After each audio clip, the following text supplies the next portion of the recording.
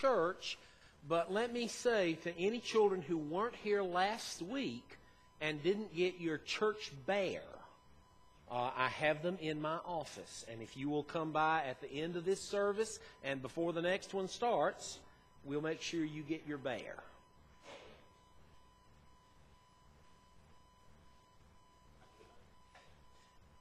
The word was children. It depends on how you define yourself as a child.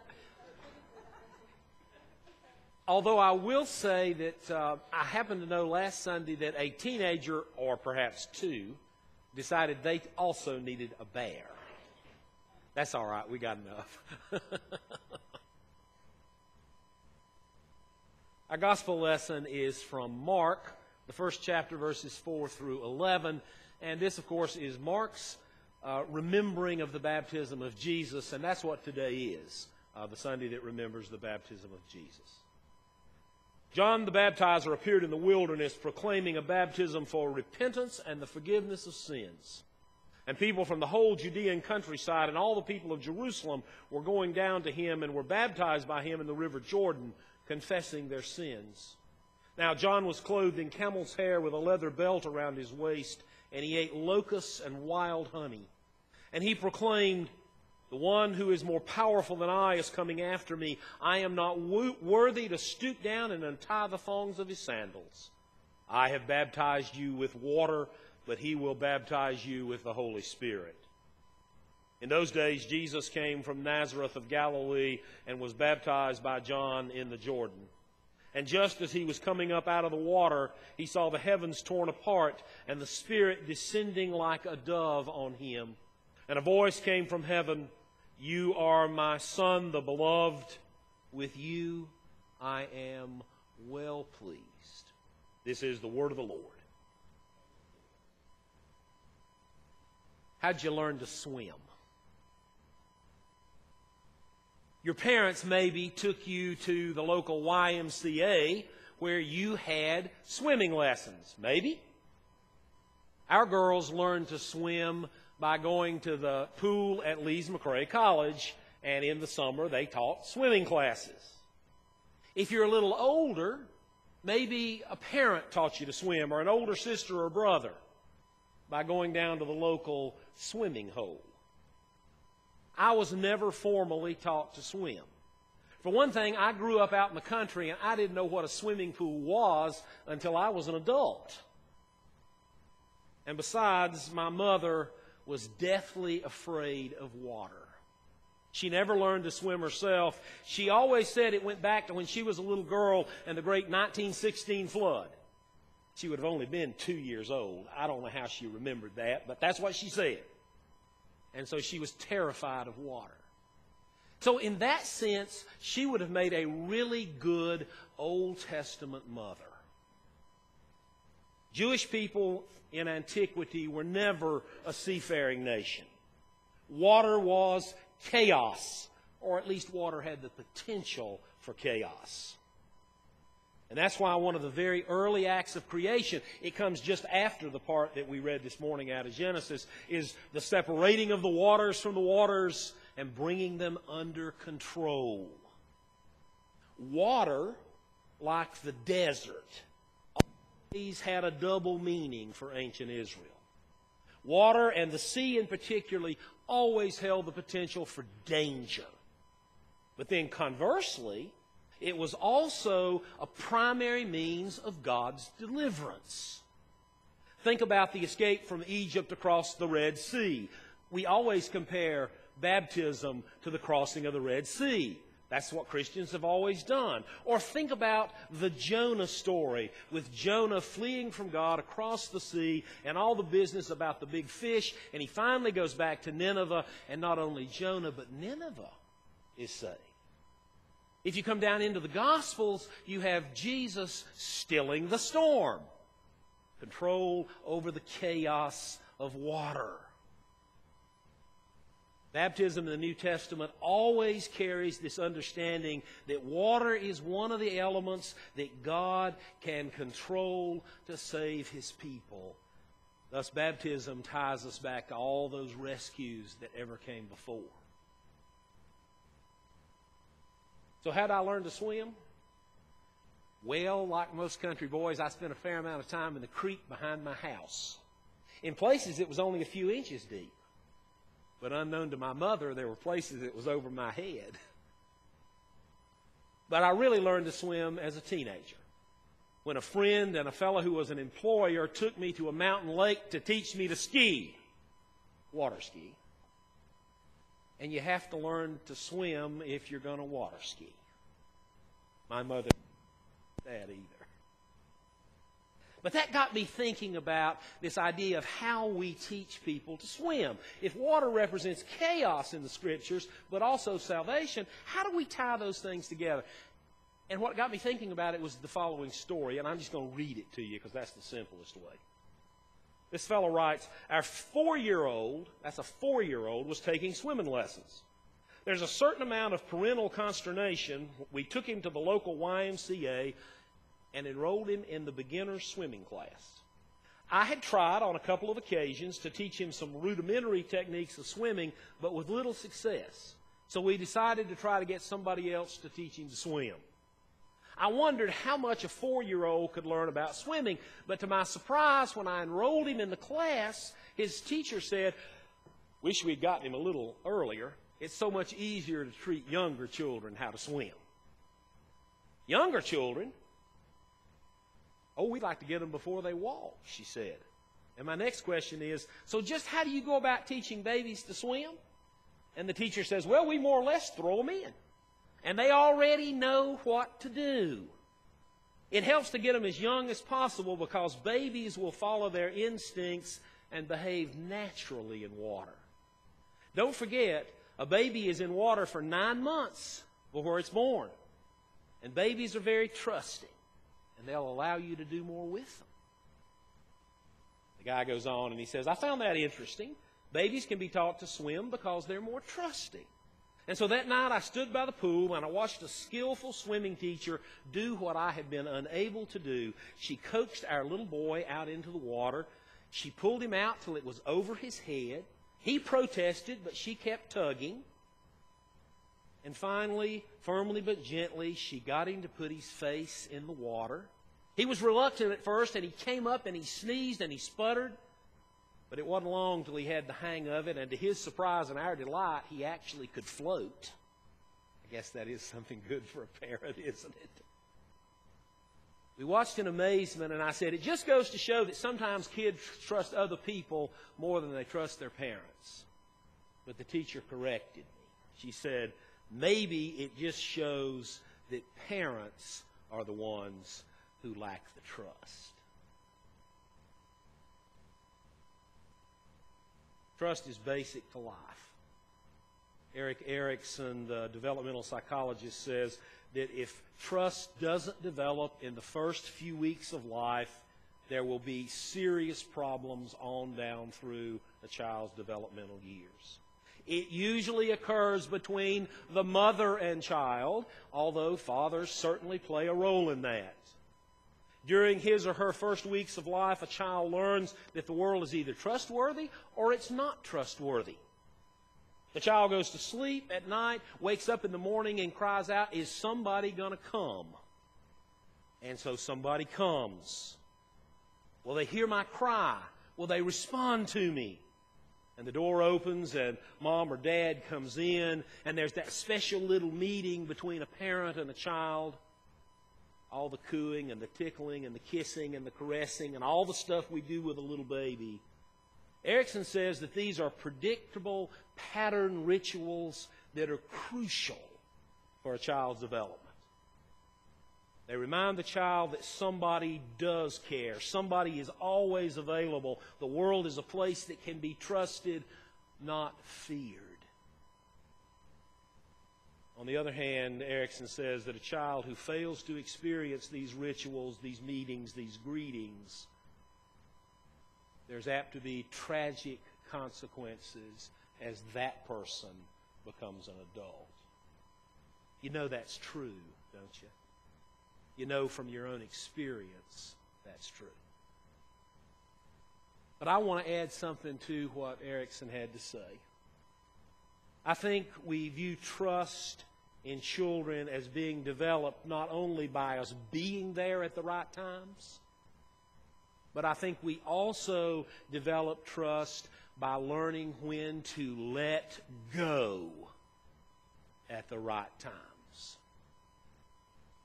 Today we celebrate and we remember the baptism of Jesus. And we remember that because it ties us back to our own baptism as well. Baptism of an infant or an adult or a teen has a great deal to do with trust. It's really about trust issues. The loving parent not only knows when to meet and hold, but they also know when to let go and let the child do some things on their own.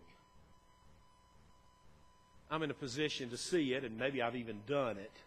But we've all seen parents who cling to their children a little bit unhealthily. And oftentimes, those children will have some rebellion later on in life if that is done too much. Sometimes we overprotect our children more than we need to. It takes a strong, loving parent to know when to let go, when to let the child do stuff on their own. For Presbyterians, baptism of an infant or baptism of an adult has exactly the same meaning. We bring babies, we bring adults, knowing that none of us, child or adult, knows enough or understands enough to have faith deep enough to qualify us to be baptized. We come because we trust, and that is, we have faith. Faith and trust always go together. That God is the one who makes us worthy, and only God gives us understanding. Some of you have probably heard me speak and use the name of a person that's significant in my life. His name is Ed Montgomery. Ed was my mentor. He was a head of staff when I was green, just out of seminary, waiting to be ordained young prospective minister. And I learned more from Ed than I learned in 3 years in seminary. He was my friend, and I owe him a huge amount. Ed is now in the church triumphant, unfortunately. Of the many things I learned from Ed, one of them is a prayer that he always used when he baptized a baby. I never found out if he wrote it or if he got it from somebody else, but it impressed me sufficiently that when I left there to go to South Florida to serve a church on my own, I asked for him to give me that prayer in writing. And I've used it in the baptism of babies ever since. So if you hear or watch a baptism that I perform, the closing prayer will contain that prayer I got from Ed. And there's a couple of lines in it that are significant to me, and I always stop and swallow really hard. Because it goes like this. Someday, when maturity blesses, teach these parents how to take this young hand from their own and place it into your hand, O God. For then she is yours alone to guide and to lead and to sustain. How hard that is for parents to do.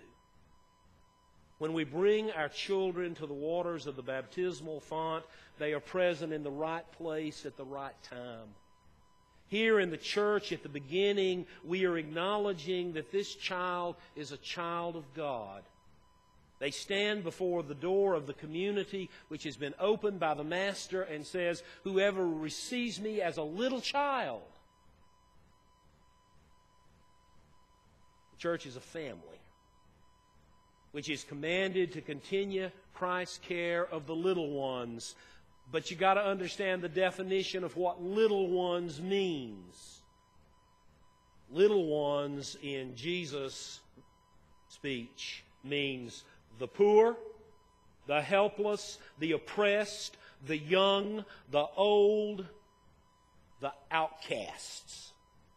Those are the little ones, Jesus says, who will inhabit His kingdom.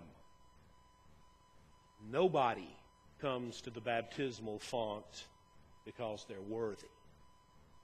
All come because of God's grace. Baptism of a child is a time for embracing new life. Baptism is also a time when the parents begin that process of letting go. Parental love in mothers and fathers or in Holy Mother Church is a love that can let go and should. Whenever the love of parents becomes possessive or grasping or tight-fisted, it is perverted. Yeah, sure, a parent must bring up the child in the way into which they should go. But in the end, it is inevitable that we must also turn them loose. As a parent, we must never forget all our attempts to bring that child and nurture that child, but that does not relieve us of the responsibility when it's time to turn loose a little bit. It's easier to let a child go if you know you've done your very best to bring them up. But the truth is, there comes the day, and it's not a day, it's 100 days, it's 1,000 days, when we turn loose just a little bit. You take her to the first day of school and she says, "Thanks, Daddy, I'd rather do it myself." Or you take her off to college and she says, "I don't think I want to stay." And you say, "You got to stay and try it." Or she comes and she says, "You know, I'm not interested in being a doctor." And you let it go. Or he comes home and he brings a girl that you didn't choose and says, "This is going to be my spouse." In 1,000 ways, we learn to turn them loose.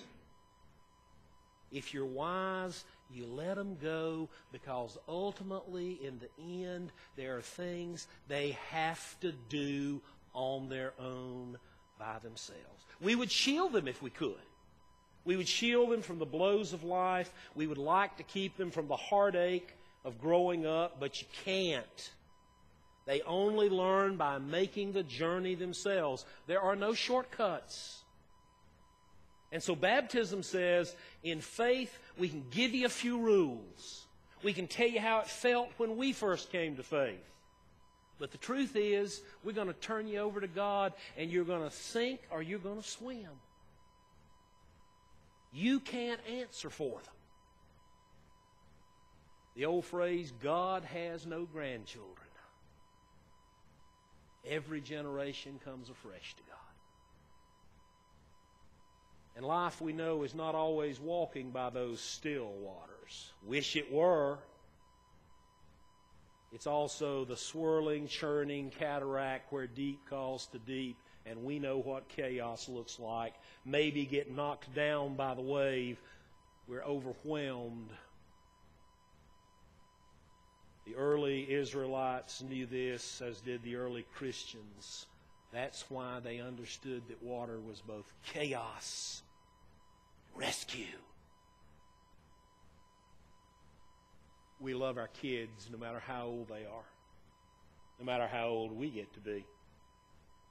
We would love to make life easier. But the truth is, we come to the font, we pledge them to God, we rear them as best we can, and we trust that God will have to do the rest, because we can't. Sometimes we let them go into the arms of somebody else who can teach them a little better, like a swim coach, or perhaps their youth leader, or maybe even to a friend. And we do it because we love them enough to know we must. When we baptize a child or an adult, they stand here before the gathered congregation, and an elder always stands there too. And that elder is there to remind all of us that guiding and nurturing this newly baptized person is not just their responsibility, it's the responsibility of the whole community. We baptize as a community in the name of Christ.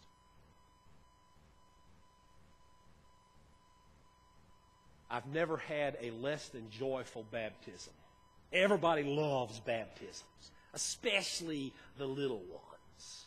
They're always so much fun. But we always must be reminded that as we gather before the font, we need this grace we're being given. We can't make it. That is to say, we cannot connect to God on our own. We need God's grace in every way, and this is one of the most profound ways we receive that grace. Parents stand there before God and the church, and they say to their child, if we could, we would do your dying, but we can't. We would protect you from all those pangs we know you're going to endure, but we can't. We would take you through the calm waters if we could, but we can't even do that. What we can do is put you into the hands of a loving God who will lead and sustain throughout whatever the waters of life bring. You see, baptism is God's act. We just join in. Whether we're a little tiny baby or a full-grown adult or somebody somewhere in between, this is the profound act where water representing all of God's saving action comes and bestows grace upon us again. And so we enter into the waters again, young or old, perhaps with a splutter or maybe a sneeze, and our head gets wet, and the Holy Spirit comes, and for the 1,000th time, one of God's children ventures forth into the deep. But they are sustained on the everlasting arms. And that is a promise worth claiming. In the name of the Father, and the Son, and the Holy Spirit.